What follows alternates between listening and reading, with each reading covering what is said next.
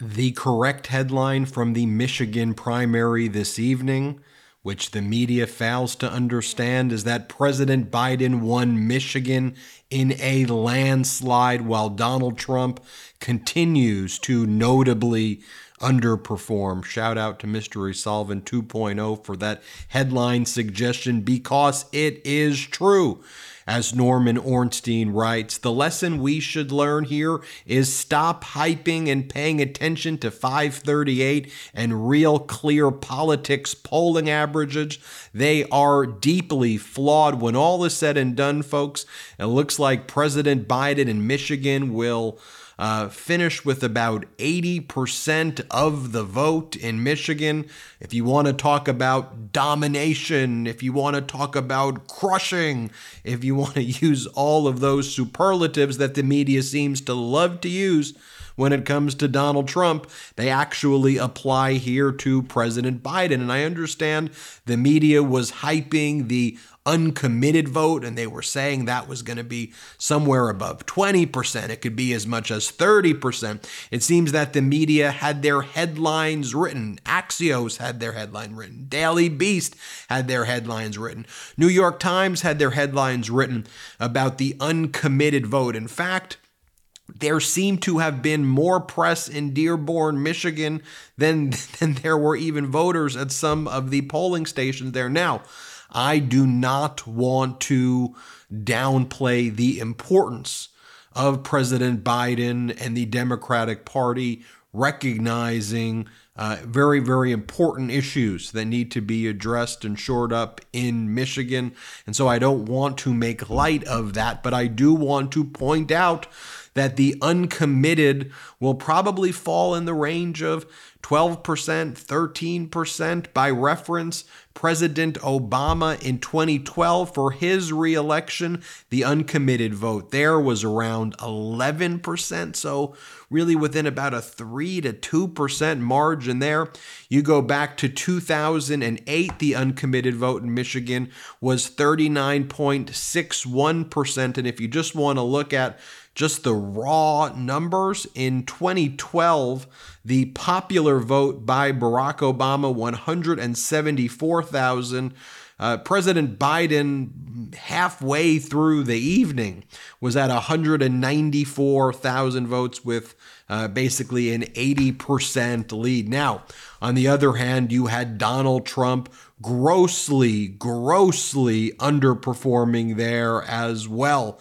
And I think that is part of a consistent story we've seen in New Hampshire, what we've seen in Iowa, what we've seen in South Carolina, and what we're now seeing in Michigan.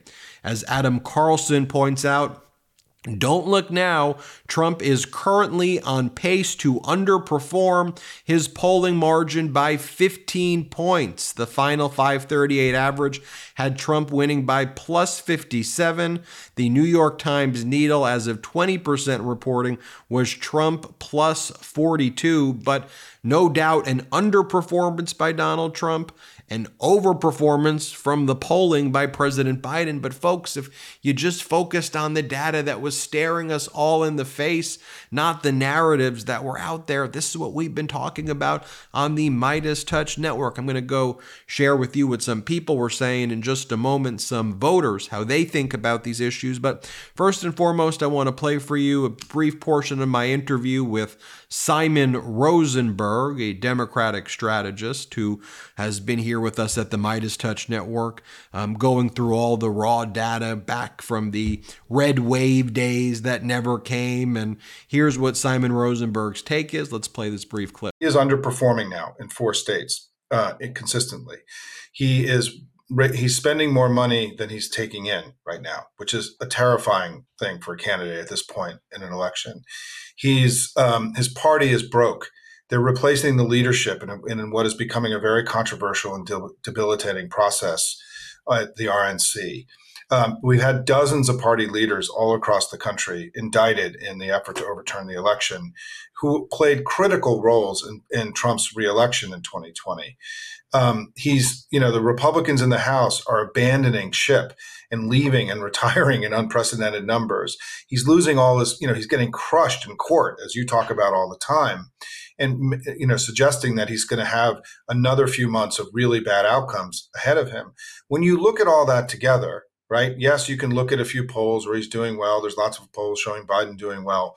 But when you assess it as a political strategist who's been through elections, the warning signs for Donald Trump on the Republican side, they are blinking very loud. They're making very loud noises. This guy's a troubled candidate, and he's positioned himself too far to the right. He's pushing away, middle voters that he needs to gain more votes.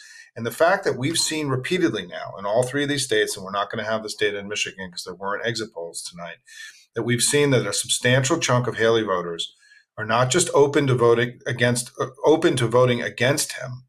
They're open to voting for Joe Biden. And we haven't seen polling like that where people, a big chunk, it's different numbers, but it's 40% of Haley voters in Iowa, over 50% in South Carolina, have said they're open to voting for the candidate on the other side. The last time we saw data like that was in the 1984 election. It's been 40 years that we've seen some kind of potential for a significant crossover. So when I add all this up, right, Joe Biden is a good president. The Democratic Party is strong, winning elections all across the country. The Republican Party is broken and positioned themselves far more extreme and dangerous than they were, in all these elections that they've been losing. I would much rather be us than them as we hurtle, deeper into 2024. I also want to share this with you. This is Jeff Timmer, who was formerly the executive director of the Michigan Republican Party. Let's play this clip of Jeff. The big story is it's not just that Donald Trump continues to lose either 3 or 4 out of every 10 Republican votes. It's that those voters are never, ever, ever coming back to Donald Trump. Chlamydia is more popular than Donald Trump among college-educated white voters, especially white women, and even non-college white mainstream Protestant women.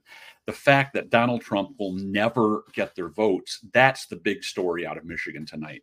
The way it should be covered, Donald Trump's results are much weaker than they appear to be, and Joe Biden's results are stronger than expected. And now let's take a look at some of the Michigan voters right here. This is an 80-year-old voter right here who describes why she will never vote for Donald Trump. Play this clip. NATO is a bulwark against Russian aggression, and he was ready to walk out of that.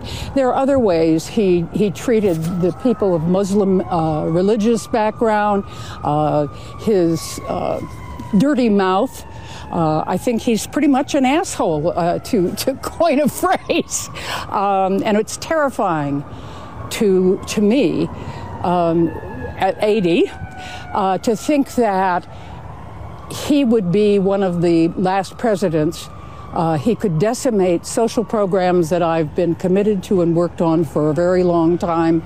And so there's a whole variety, as well as his personal way of dealing with people and the world. Here is a Nikki Haley voter explaining why she will never vote for Donald Trump. I'm voting to stop Trump because I believe in democracy, and I feel like it's important that we fight for democracy while we still can. And now let me share with you what a Donald Trump voter sounds like. Here, let me play this clip. Play it. Ukraine, would it give you any pause? I don't have a problem with Russia. I really don't. I have Why? a problem with Ukraine. They're corrupt. I think that people are just ridiculous that they think that Putin's such this enemy. He isn't doing anything. He just wants back what was his. But he invaded What was his. he invaded Ukraine, That's fine. killing thousands of people. That's fine. That's fine with me. As a veteran yourself, does it concern you at all that Russian aggression could move even beyond Ukraine? I don't think Putin's a problem. I think Zelensky's the problem.